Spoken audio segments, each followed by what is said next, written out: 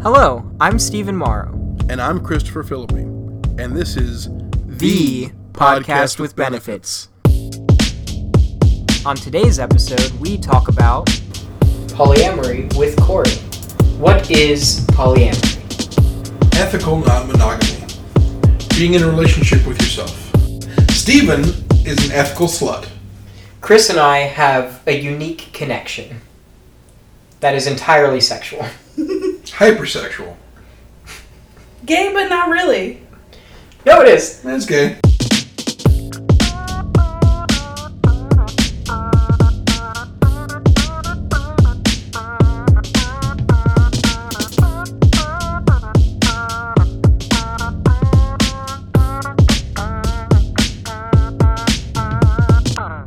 So, on my way here, we stopped at a liquor store. Oh. At the liquor store, there was a selection of lighters. And on these lighters, there were the Simpsons. Okay. Naked. All of them? Having sex with each other. Incestuous Simpsons.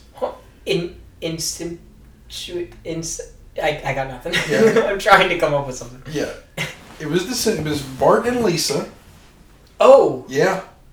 And then there was... Please tell me Maggie's left out. I didn't see Maggie. Okay. Like, I said out loud, I was like, what the fuck?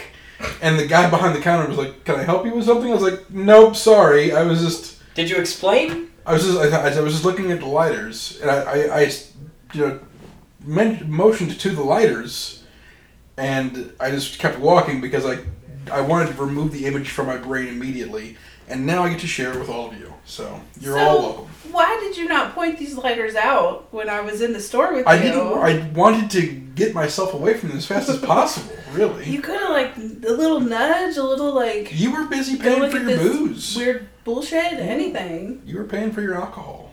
Well, I'm just saying, in the future. I got you. No problem. I like weird stuff. I wonder if they're actually licensed or if they're bootleg. I'm sure they're bootleg. Because yeah, I'm sure the Simpsons signed off on their incestuous lighter porn. Yeah, well, that's what I'm saying. And, that's the amount of unlicensed things that are out there. Mm-hmm. It's interesting to me. I don't know. I just think that's... Wow. They're not going to get a penny from the incest Hopefully porn no one license. gets a penny from that shit. I'm sure they've gotten at least a quarter. I'm sure Not they've gotten a plenty of penny. money from it. But so, audience, if you haven't guessed already, we've got a guest with us. Hello, I am the guest. Hello, guest. My name's Cori. Cori. Welcome to the show. Thank you so much for joining us. Thank you for having me. So, your pronouns are they, them? I do prefer they, them pronouns. I'm still okay with she because, that's what I've gone by. I'm not super comfortable, correcting people quite yet, but yes, they, them, please. Thank you. Absolutely. Absolutely. I do want to be in a better habit of discussing pronouns with every guest that's come aboard. So, but thanks, you've come all the way up from Lexington just to be on the show. All the way from that big little city down south. Thank you so much for making the trip. Oh, absolutely. I'm excited. Maybe it's hard to be here. Good. I am. I've been looking forward to this. Yeah, you were saying in the car ride over, you've listened, you were a long-time listener of the show, and thank you for that. Of course. And you said you had a few tidbits or a few things to speak on from earlier episodes. Oh. If I may dive right into those. Here we're going. Let me put on my scuba gear. Yeah, absolutely. So what do you got? Well, I guess we're jumping right in. Yeah. I've peed on someone before. Okay. Welcome to the club. Yes. I'm so left out. It's a good club. All of the coolest people are in this club, Chris. So... It's not for lack. I would definitely do it. Mm-hmm. I have no qualms about peeing on anybody. I'll pee on whatever you got. But but I just haven't had the offer. I love the idea of you like desperately wanting to be part of this club and just you don't have an opportunity. Yeah. Audience, if you would like to get peed on, please write in. I'll do it for free. Yeah. I can think of at least one person who would be into it. Sure. Whatever you got, man. But it was by request. Okay. Like, it's not... I'm not no really unsolicited into it. pissing on people. not as of yet. If you piss me off, maybe I'll piss on you. Yeah. But no, it was requested of me. Mm-hmm. So I work in the medical field, so I'm able to get my hands. I was able to get my hands on like pee pads, for lack of a better term. Oh, okay. Like, all right. Steve and I were pads. very concerned for a moment. Sorry about the confusion. No, I was able to get myself a hold of some like incontinence pads. For the audience and for my benefit, could you explain what that is? Oh, incontinence is the inability to hold your urine. Yes, but the pad specifically. But the pad is it's like a puppy pee pad, only a little bit bigger, human size, Okay. so that if you have a bedbound patient and they go to the bathroom on themselves, it doesn't get all over the sheets. It stays centralized on the pad. Fantastic. So, I had brought some of those home. He had made this request, so I was like, okay, well, if I'm going to do it, I'm going to make sure it's done so that I'm comfortable too. Yeah. So we protected the bed. We, took all of the... So it was in the bed. It was in the bed. That's... Wow. It's new, yeah. So it is hard to be on command. So I wanted to make sure I was ready. I had some beer beforehand, so that, that makes you have to pee. I'll make sure I have to pee. So he was interesting that he wanted me to pee on his face. So, after a few beers, you got a lot of pee in there. Sure. So Oh, God. I get in position, squatting over this guy's head. And I'm thinking, okay, it's now or never. You've been asked to pee on somebody's face. Let's go. Time to piss. So it took a second, and then here it comes. You've got the beer peas. Let's let it all out right now. I almost drowned the poor dude. Oh, my God. Now, okay. Can you imagine the news report? Man found drowned in bedroom. He had to tap out. There was so much pee. That's wonderful. I'm sure he loved it, too. Now...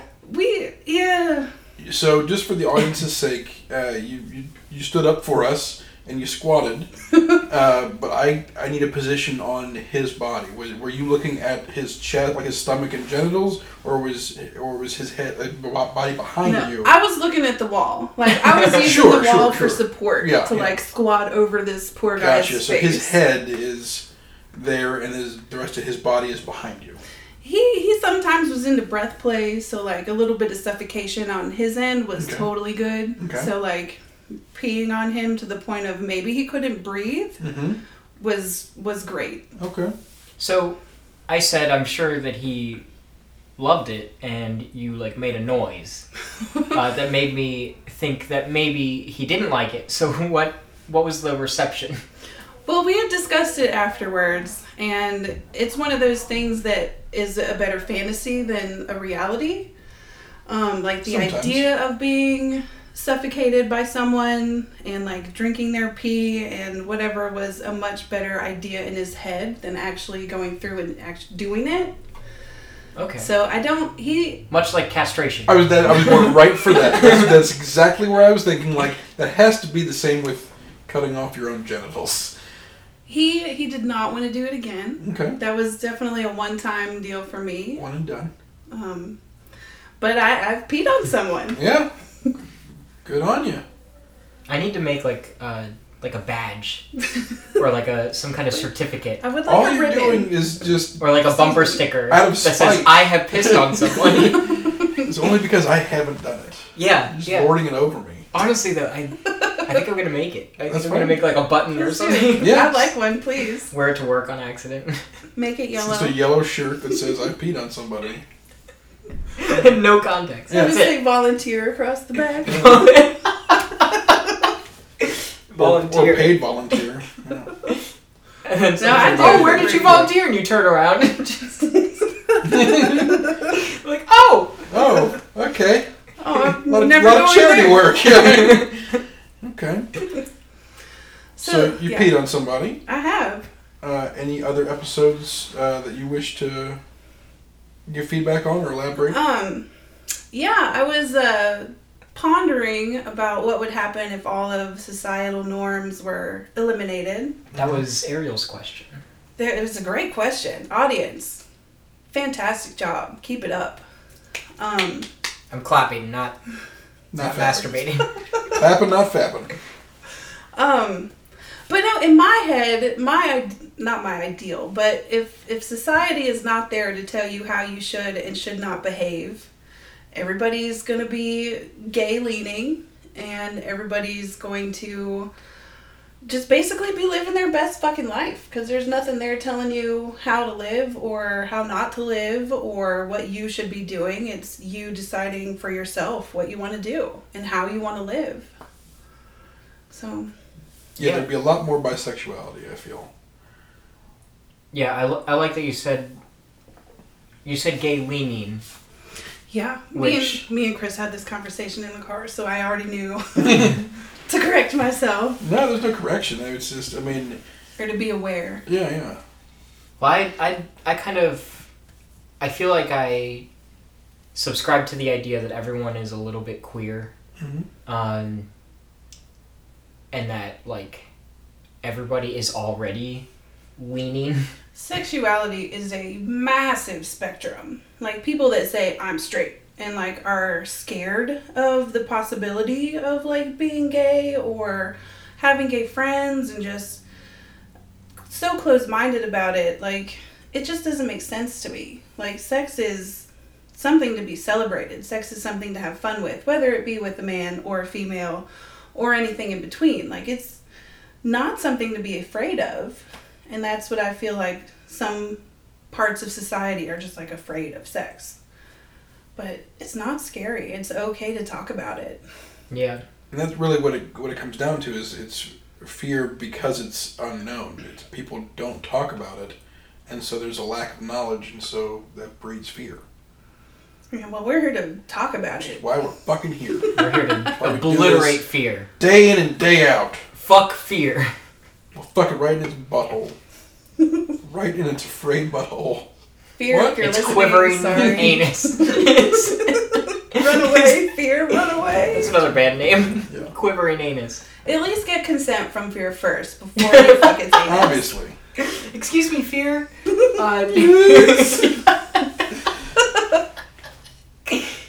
Can I please? You just hold still for just a minute. Okay. Gotcha. I'm afraid I like it. Okay. Wonderful. Yeah, those were the two that stick out Previous to hits, me. yeah, absolutely. And I think I want to start getting feedback from other guests about previous episodes. Put them on the spot. Have you listened to the show? No. Why not?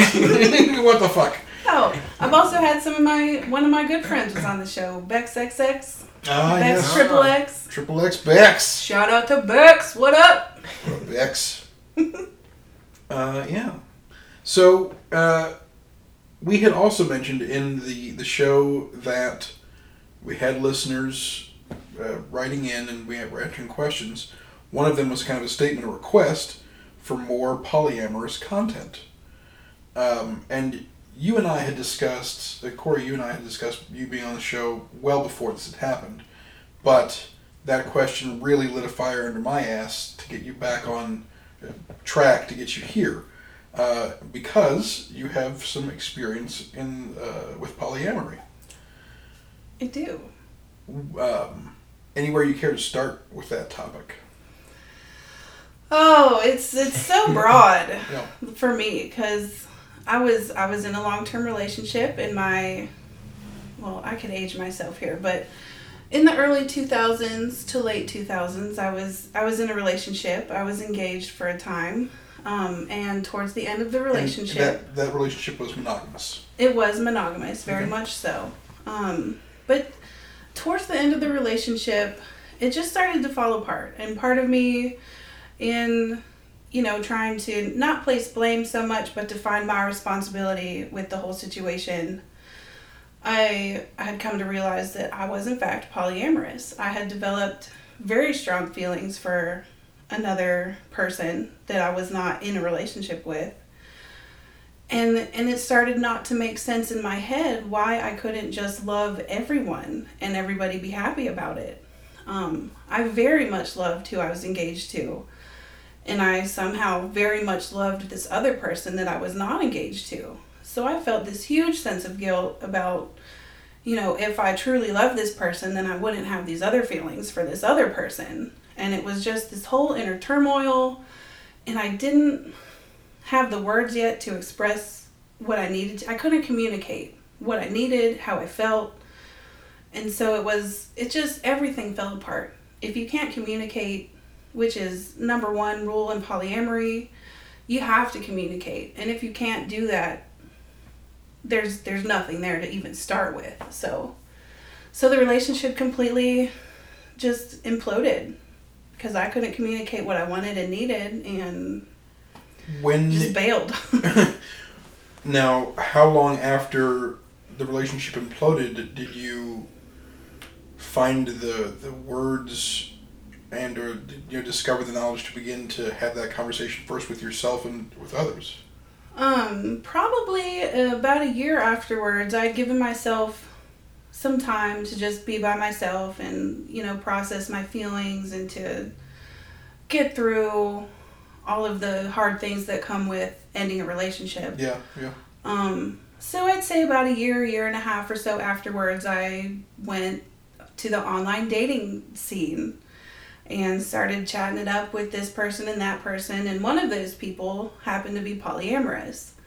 And we really, really hit it off. So I went on my first date with this polyamorous person, and one of their first questions while we were in the car going to our destination was like, have you heard of polyamory?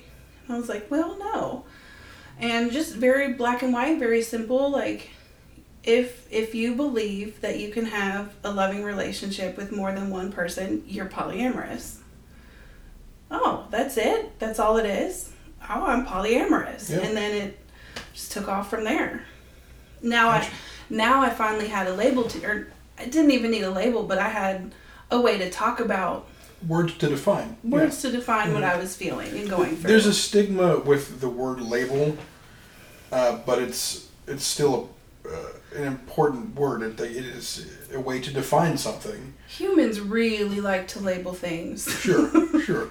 It's our thirst for knowledge. Having the knowledge though is important so that you can effectively communicate, because before, as you were saying, when you were in this monogamous relationship, there were these feelings of guilt and you couldn't express, or you couldn't connect the dots. The dots were there.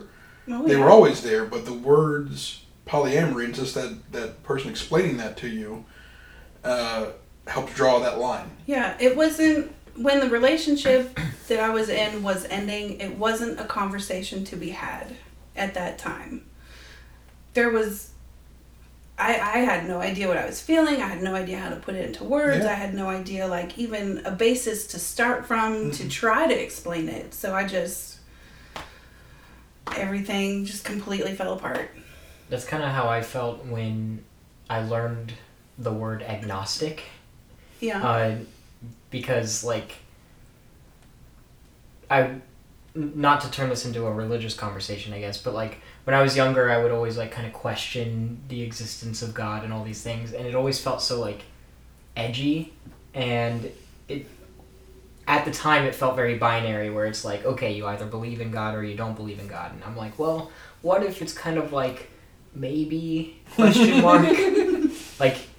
There could be a chance, maybe, I don't know, and it was actually, I think it was a movie, not Shaun of the Dead. I think it was Hot Fuzz. Great movie. One of the characters just defines agnosticism. And I was like, oh my god, this changes everything. So no pun intended with oh my god, but...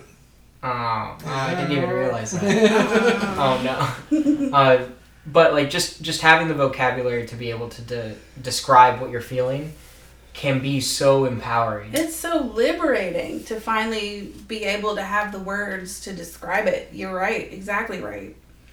The things that we have been taught to not discuss in public, sex, religion, and politics, are all becoming more and more discussed openly, and so we're defining all these new terms and learning the full range of the spectrum, and still discovering the spectrum of all these things. I mean, libertarianism is making a big comeuppance. I don't know, it's not comeuppance, that's the wrong word. Making a big presence, is becoming more mainstream, and it's just an offshoot of being a Republican. Anyway, I digress.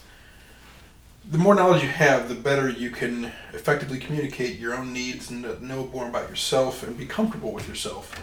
Because if you didn't know about being agnostic, you'd be in this forever limbo of being uncomfortable and not being able to really express what your thoughts and feelings are.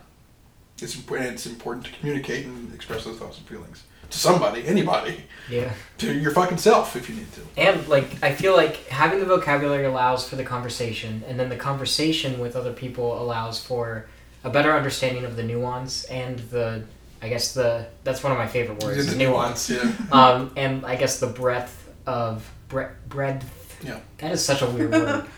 Gotta get that DTH going. The bread... God, There it sounds is. awful. That's like any word that has SPS. Oh, hang on. Wasps, crisps, Yeah. lisps. It's like you say those words and then all of a sudden 30 cats just show up. These are like... Masks. That's Yeah. been a big one lately. Yeah. At least that one is kind of like... It's like a sprinkler or a Someone EDM out there song. is having a fucking fit. Shut the fuck up and move on! My cat is passing out. Stop. What was I saying? Being I'm just gonna avoid that word. It allows The people to be more aware of the expanse of the spectrum of any given topic. But speaking of vocabularies and knowledge and things like that, you actually brought some references, some reading material. I have resource material with me. And that actually, once I started to learn about polyamory, a large part of it is doing background research. And I have 2 books with me. One is called More Than Two by Franklin, I'm so sorry about your French last name, Though, and Eve Rickert. And the other one is Opening Up by Tristan Tormino. It's a long middle name. I'm so sorry about your French last name. Oh, hello, mister. I'm so sorry about your French last name. Please don't have me. But I mean, once you learn or think that you are polyamorous, then I believe it's your job to learn what that means. And part of that is by reading these books, by finding people that are like-minded and polyamorous. The authors again. No, I'm so sorry for you authors. And actually, I think in the description for this episode, I'll put links to buy those online. Yeah, there'll be links to these. You'll be able to see them. These are 2 of the best resources. Another one, and I don't know the author, is called The Ethical Slut. And it's of course fun because it's got the slut in the name. Well, I actually get really turned on by the word ethical. Ethical. Well, Raging ethical boner. Oh yeah. All my boners are actually, that's not true. That's not true at all. Not true at all. Not even a little bit. But yeah, once you learn something about yourself, once I learn something about myself, I want to research it. I want to figure it out. I have ADHD, so a little bit of that is a hyper focus. Like, oh, you're polyamorous. Well, let's research the hell out of this for 2 or 3 months and see where we are after that. Sure. But yeah, it really opened up my eyes to what else is out there. Just not monogamy. Monogamy is not the only way to have a relationship. And after reading these books, you realize that it's completely okay to have a plural relationship. Saying you're polyamorous or saying that you are, participating in polyamory sometimes is a misnomer. It's actually under the umbrella of ethical non-monogamy. And so that encompasses like swinging and polyamory and just non-monogamy, polyfidelity. So yeah, just learning about all of a lot these, of words. Yeah, learning about all of these different ways to have relationships is really helpful for you trying to define yourself and your own relationships. I define myself as solo polyamorous, which means, I mostly, for the most part, I'm in a relationship with myself right now, but I definitely have the option. I know he doesn't swing that way, but like I could be in a relationship with Steven and Chris at the same time, and for me, as long as everybody knows what's going on and everybody's aware of everything happening in the situation, everything's cool, as long as it's okay with everyone. Right. Where it becomes unethical is like cheating. Like if I were to develop some kind of feelings for Steven and not tell Chris, then that's where it becomes unethical and like that's where it always crosses happens. the boundary of cheating. So they always in the develop polyamory feelings world, for Steven. as long as you're open about everything and communicating openly and honestly, it's all good. Yeah. And that's what I like it. And then it puts a little bit of, it's up to you, the individual, to be aware of what you need and what your needs are and how to get them met, and then to communicate that with other people. So it's a lot of work to be polyamorous.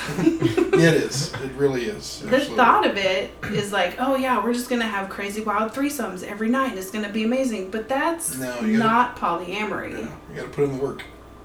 That's some of it could be swinging, it could be non-monogamy. I mean, it depends on if you have a primary partner, how there's so many things that go into it. Lots of nuance. Lots of nuance. It's unique for each person and each relationship and each whole relationship. I mean, like, because they're with three relationships, with three people in one plural relationship, there's, me and Steven, there's me and Cori, there's Cori and Steven, and then there's the three of us. So Absolutely. It's all that at play, and all the communication has to be above board. And so in everyone's ideal scenario of polyamory, this, four-way relationship that me, Steven, and Chris hypothetically have, everybody's on the same page, everybody's moving at the same pace, everybody's developing feelings for everyone at the same time, but that's not the reality of polyamory. Like, I may have a stronger connection with Chris than I do with Steven, or a different type of relationship with Chris than I do with Steven, and that's okay. Like, It is okay to be more romantic with one person than another. It's okay to have sex with one person and not another. It's okay to go out and have dates with one person and stay. There's so many ways to polyamory. The type of relationship that I had with Steven and the gratification that I get from our relationship is very unique to you and I. I don't get that elsewhere.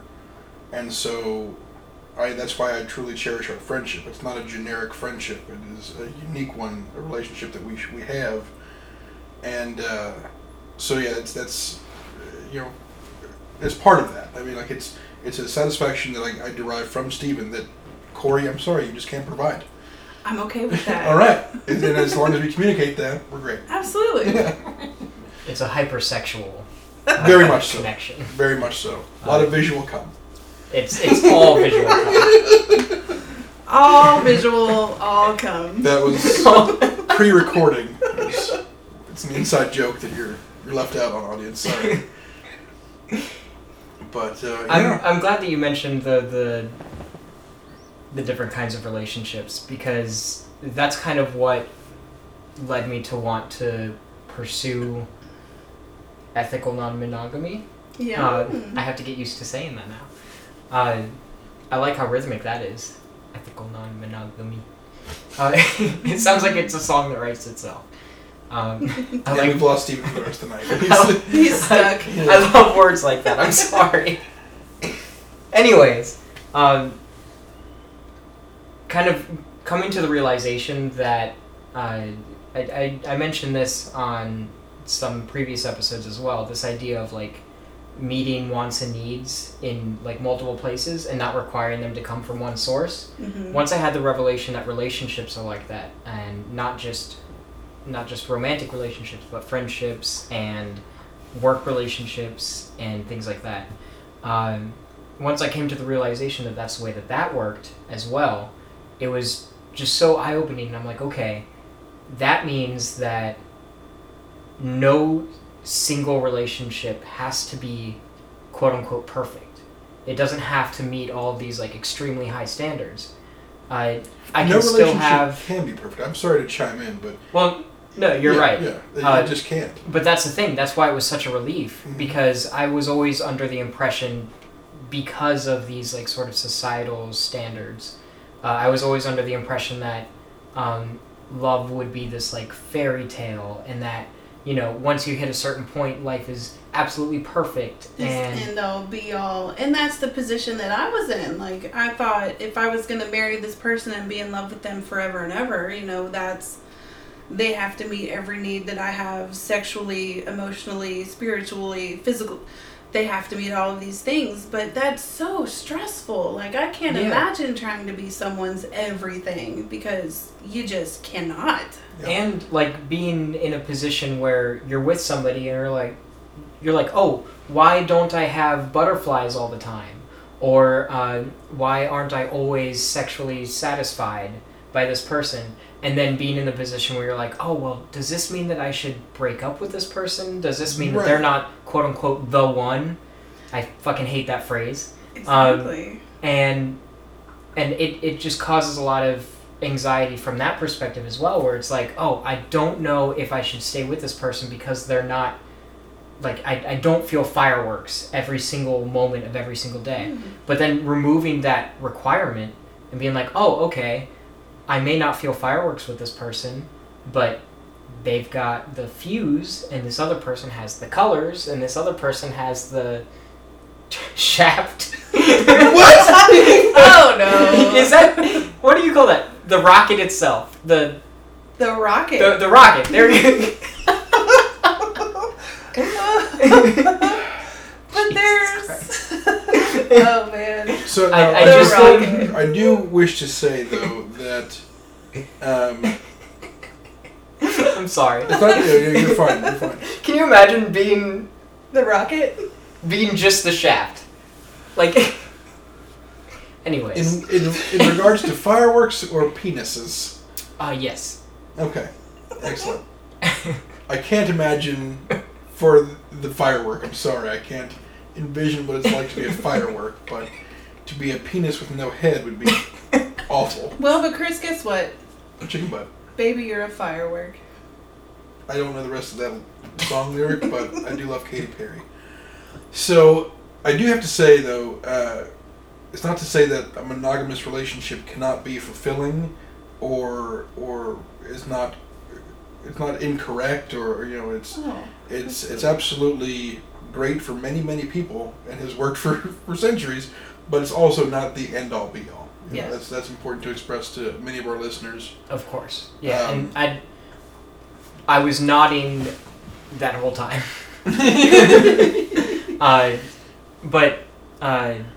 Yeah, I agree that doesn't mean that monogamous relationships can't work. However, I would bet, I can't bet money because I don't have any of that. I would bet whatever I have. I would bet my shaft. Oh my god. That even in monogamous relationships, that individual or either individual would, if they're being honest, have to say that they are not getting absolutely all of their needs met from that other individual. It's all how you frame it, because unless there are two people trapped on a desert island and there's no way of communication, obviously they're getting other things from other people. they might not view it as a non-monogamous relationship, but if you have friends outside of your marriage or your relationship, you obviously have a non-monogamous, because you're getting fulfillment in that friendship. That's why I spoke about our friendship, Stephen. Is that I get satisfaction and enjoyment from you that I don't get elsewhere, and I have several friends that fulfill a certain need that I just don't get from anybody else. That's not necessarily why they're my friend, but that's a big part of it. So, absolutely, everybody to some degree, if you have interaction with more than one person. Before times of COVID, we had interaction. Oh, right, yeah. Oh man, miss those days. They'll be back again. They will come return. on, vaccines. Right. Yay, science. Right. Yay, science indeed. So yeah, it's absolutely, people, I recently started taking boxing lessons, and I have a satisfaction from my boxing lessons, and therefore, by extension, my coach, that I don't get anywhere else. I have a great sense of confidence and satisfaction about myself and my self-confidence that I hadn't gotten elsewhere, and that's why people, I guess, go to gyms or do sports. It was all foreign to me before this. I was like, why the fuck would you do that? That's awful. Fucking weirdo. That's fucking lame. Why are you running? But now I get it. It's okay, go do you. Have that relationship with yourself. That's something I definitely. Yeah, I like how you worded that. Yeah, and that's, I think, something that I know I lack on is I don't give myself enough time with myself. I usually am distracting myself with my phone or some other, whether it's a video game or my phone or something. That's not spending time with myself. Yeah, it's not. That is not personal time. That's just you're turning your brain off and you're distracting yourself. But to actually have a relationship with yourself, whether that's meditation or a journal or yoga or whatever, just going out to eat by yourself and having quiet time with your own thoughts and working through all that, your own thoughts and feelings. It's important, and I should schedule more time for myself with that. You should. Everyone should. Yeah. I've lived by myself for about a year and a half almost now, and I enjoy going to movies by myself. I like to go out to eat. I'll take random walks downtown because I live in a larger town in Kentucky, but I'll walk around town by myself. I really, not all the time, I do like to do things with other people, but I like to be by myself. I like to do things with myself. I like to put my headphones on and kind of tune everything out but the music, but still be able to feel like I'm a part of things and be with people and be with things, but in my own little universe. It makes me feel comfortable. That's good. So I think everyone should have a relationship with their self. I think it's important. Important. I'm hyper self-aware, so I'm constantly evaluating my actions, my thoughts, what I've done in the past, how I want to act in the future, how those things match up, how they don't match up, what I can do to better myself. Just constantly, it's constant self-evaluation and self-change and wanting to be a better person all of the time. And I think that's a very human experience. I think. I mean, nobody ever speaks about it, but I think we're always, that is a more positive way to view that voice in the back of your head that's always criticizing yourself. Yeah. If you embrace that voice and kind of just spend some time with it, it's not a voice of that's always yelling at you that you're doing something wrong. It's just that monologue that you're always having with yourself. And that actually is a lot of polyamory. If, for instance, your partner is going on their first date away from you, there's a whole lot of jealousy and emotions and feelings, good, bad, otherwise, that come along with that. And are you ready to really feel those feelings? Yeah. You're going to be at home while your partner is out with someone, and there's so many unknowns to that situation that it just, even me, I had practiced polyamory, but every time my partner went on a date, it just wrecked me. I would have to plan ahead. I'm okay, you have a date on this day. Well, I have to prepare my own self-care night for when you're leaving, whether that be I have to occupy myself with other people, or it's time to watch my favorite movie, or I need to take a bath, or, however I need to take care of myself that night. It's up to me to figure out, because they're going to be with their new partner or, their date having a great time. And that's fine. That's what polyamory is about. But there's a lot of stuff that comes along with that fantasy of polyamory that people aren't prepared for. Absolutely. So it's a lot of work. Yeah. It's a lot of hard work. That's an issue that I've run into a little bit recently, because I've only really just started like talking to other people and openly with polyamory, like as the label, I guess, for that. And I recently hooked. Don't worry about me. I'm sorry. I recently hooked up with somebody for the first time while Andreas was significantly far away, like not here at all, in another country. And when I was talking to Andreas about this, and I was saying, hey, I'm thinking about meeting up with this person, and we're gonna touch each other, and then that's that. And I was asking him if he was comfortable with that and all that. There was this thought in the back of my mind where I was like, but what if he does the same thing? Like, what if he is getting touched by somebody else in Mexico? And for a moment in time, I was like, I don't want that. I don't want him to be touched by somebody else. It's fine if I do, but not him. And so it's that sort of like double standard of jealousy, I guess. Absolutely. That's a hurdle. Yeah. And it's kind of a thing where I'm sure it'll be a little bit easier as I get into this and as like I exercise that muscle, I guess, a little bit more. But yeah, that feeling of jealousy, it's still there. That's not to say that I don't. And it'll that always I don't care. be there. It will always be there. It will always be there. And like you're exercising a muscle, and just because you might jump the first few hurdles successfully doesn't mean that you won't fucking barrel through and get fucked up by another hurdle down the line. Oh yeah. And it's about picking yourself up and having that conversation with yourself and your partner, and then attempting to keep jumping those new hurdles that pop up.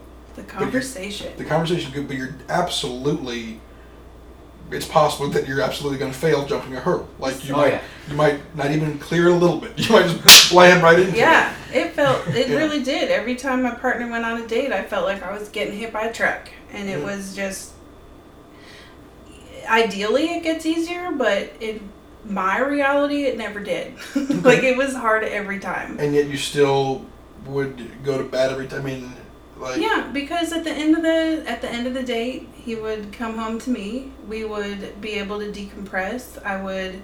We were completely open with each other. So as soon as he got home, I want to hear all about it, what happened. And there's a term in polyamory called compersion, which is getting pleasure out of your partner's pleasure.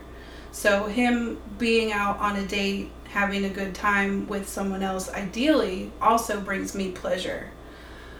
That's really hard to get. That's a hard place to get to, but that's the polyamory ideal. Like, my partner is having a great time with whomever they're having a great time with, and I am infinitely happy for them, and that brings me joy.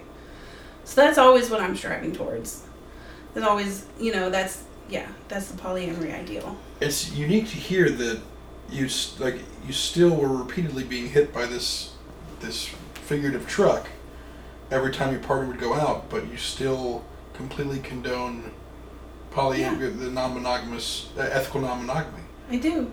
Because I want that freedom. Yep. I want to be able to explore a spark that I feel with someone. I want to be able to, spend extra time with somebody that, before COVID times, that I would meet at a bar and have some kind of, electricity with. Yep. I want the freedom to be able to explore that. So who am I to deny that to my partner? Yeah. Now, currently being solo poly, it's a lot easier for me because I don't have that what's called a primary partner. I don't have the one person anymore that I come home to at the end of the night. And that's the relationship, yeah. I come home to myself. So, yeah, if I were in a relationship, if I wanted to go somewhere for a night, that would be fine. If somebody wanted to come over here for a night, that's fine. And when they're not with me, that's fine too. Like, I enjoy them when they're with me. When they're not, I still have positive, good feelings about them. I believe that they have positive, good feelings about me, but they have a life to live. I have a life to live. Yeah. So go do your thing. We'll be back together in, 4 days? Cool. I'll see you then. But have fun.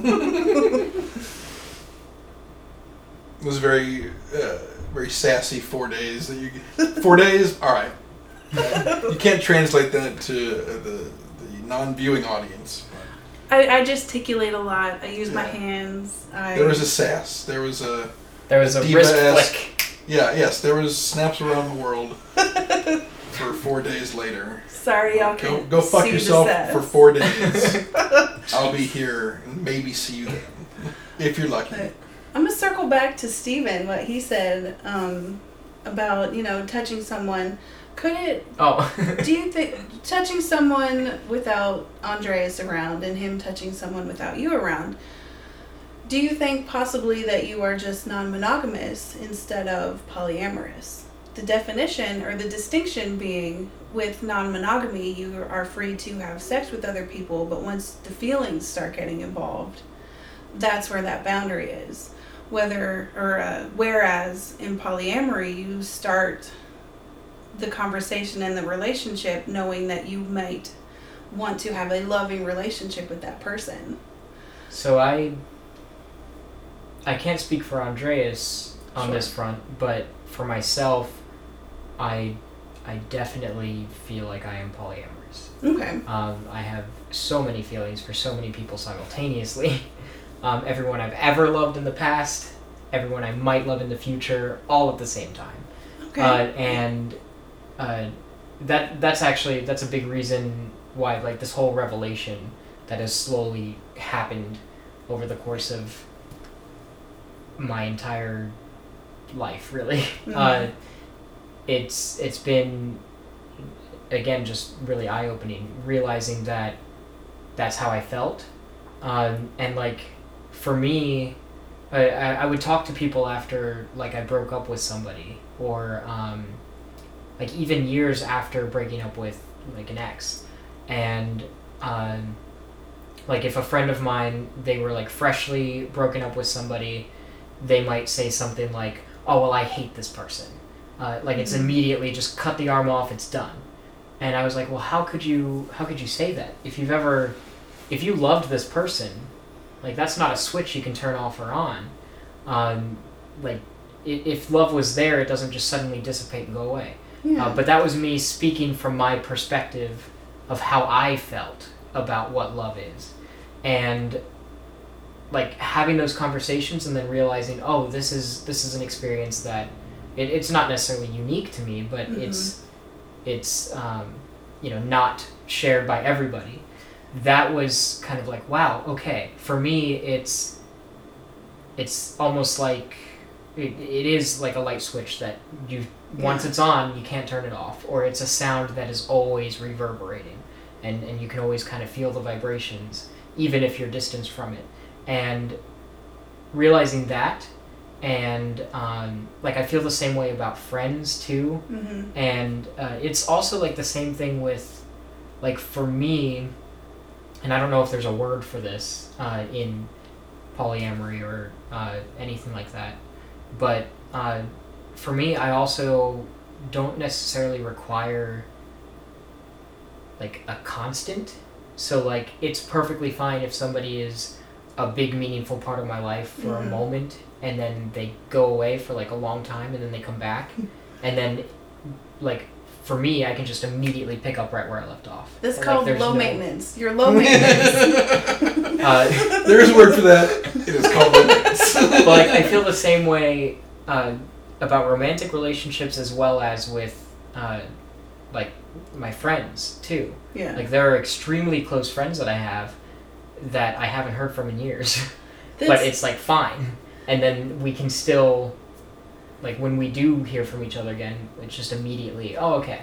And that's one of the fun things about polyamory is that can happen on a romantic level. Like you can have a really in-depth, really deep connection with somebody for, a week, and then they have to move back, or you were on vacation and they go back to wherever, and things kind of get put on hold. You stay in contact, but as soon as you're back together, it's like all of those love feelings are right back, and like you don't have to feel bad about what you've done and, oh, I haven't loved you fully because I've done this, that, and the other. No, who cares? They know you've done that. It's just you love this person, be with this person right now. Yeah. And that's part of the, Exactly. And relationships evolve in polyamory. Like the relationships don't ever necessarily end. They just evolve. Like, okay, you're not sexual anymore. That's cool, but I still appreciate this, that, and the other thing about you. We don't have to cut contact. We can still maintain communication and friendship, and whatever parts of our relationship that we enjoyed about each other can still remain. To circle back briefly to something you had mentioned about people speaking about how they loved somebody and then hated them. yes. I've never felt that way. Like I've never had that. Like, I'm very much in the same vein of I love somebody and I love them forever. That's it. Like they're locked in that special place. I put them in that bubble. Like unless they murdered somebody that I loved right in front of me, I would. It's like then they're in a separate bubble, but it's still there. Like It's a red bubble. Right. But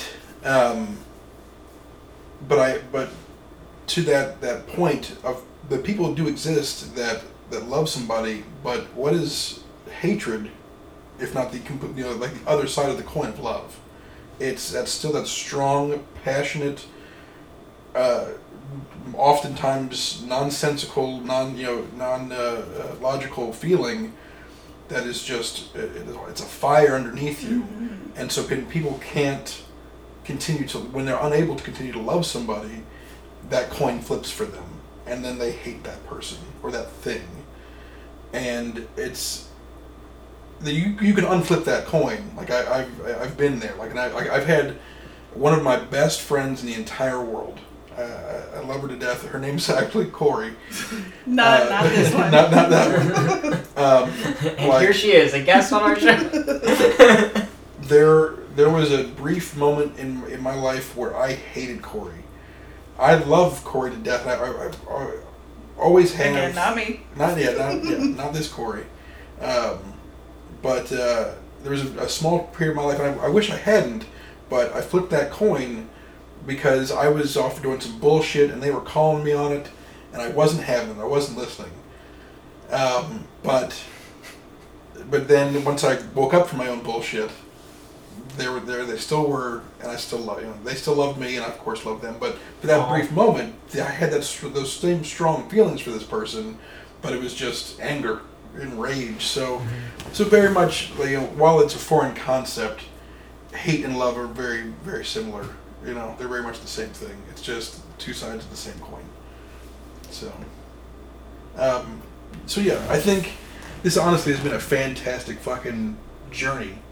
And I thank you so much for joining us and being here with us for this. Oh, it's been a pleasure to be here. I'm so excited to talk about this with people that are interested to hear about it finally. I have a strong and sneaking suspicion that we're going to get a lot of questions, so be ready to answer some fan mail or hate mail. I'll reread my resource material and right. I'll be ready for you. And we will post links to that in the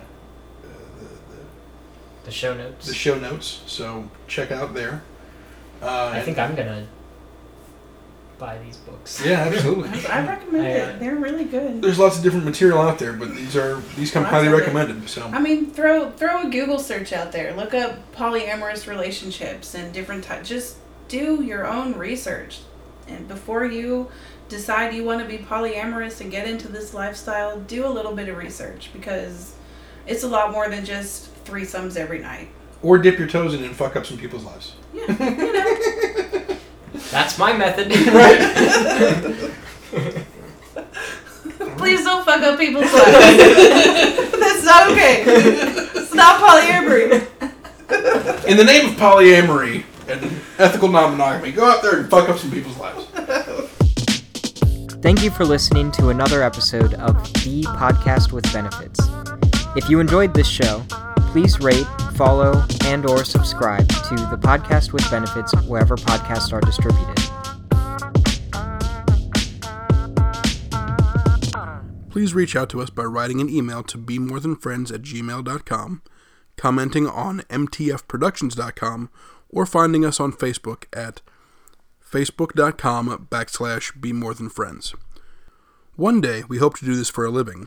To help make that dream come true, please donate what you can to our show at mtfproductions.com. Your donations help us purchase better equipment, fund more merchandise, and hold events.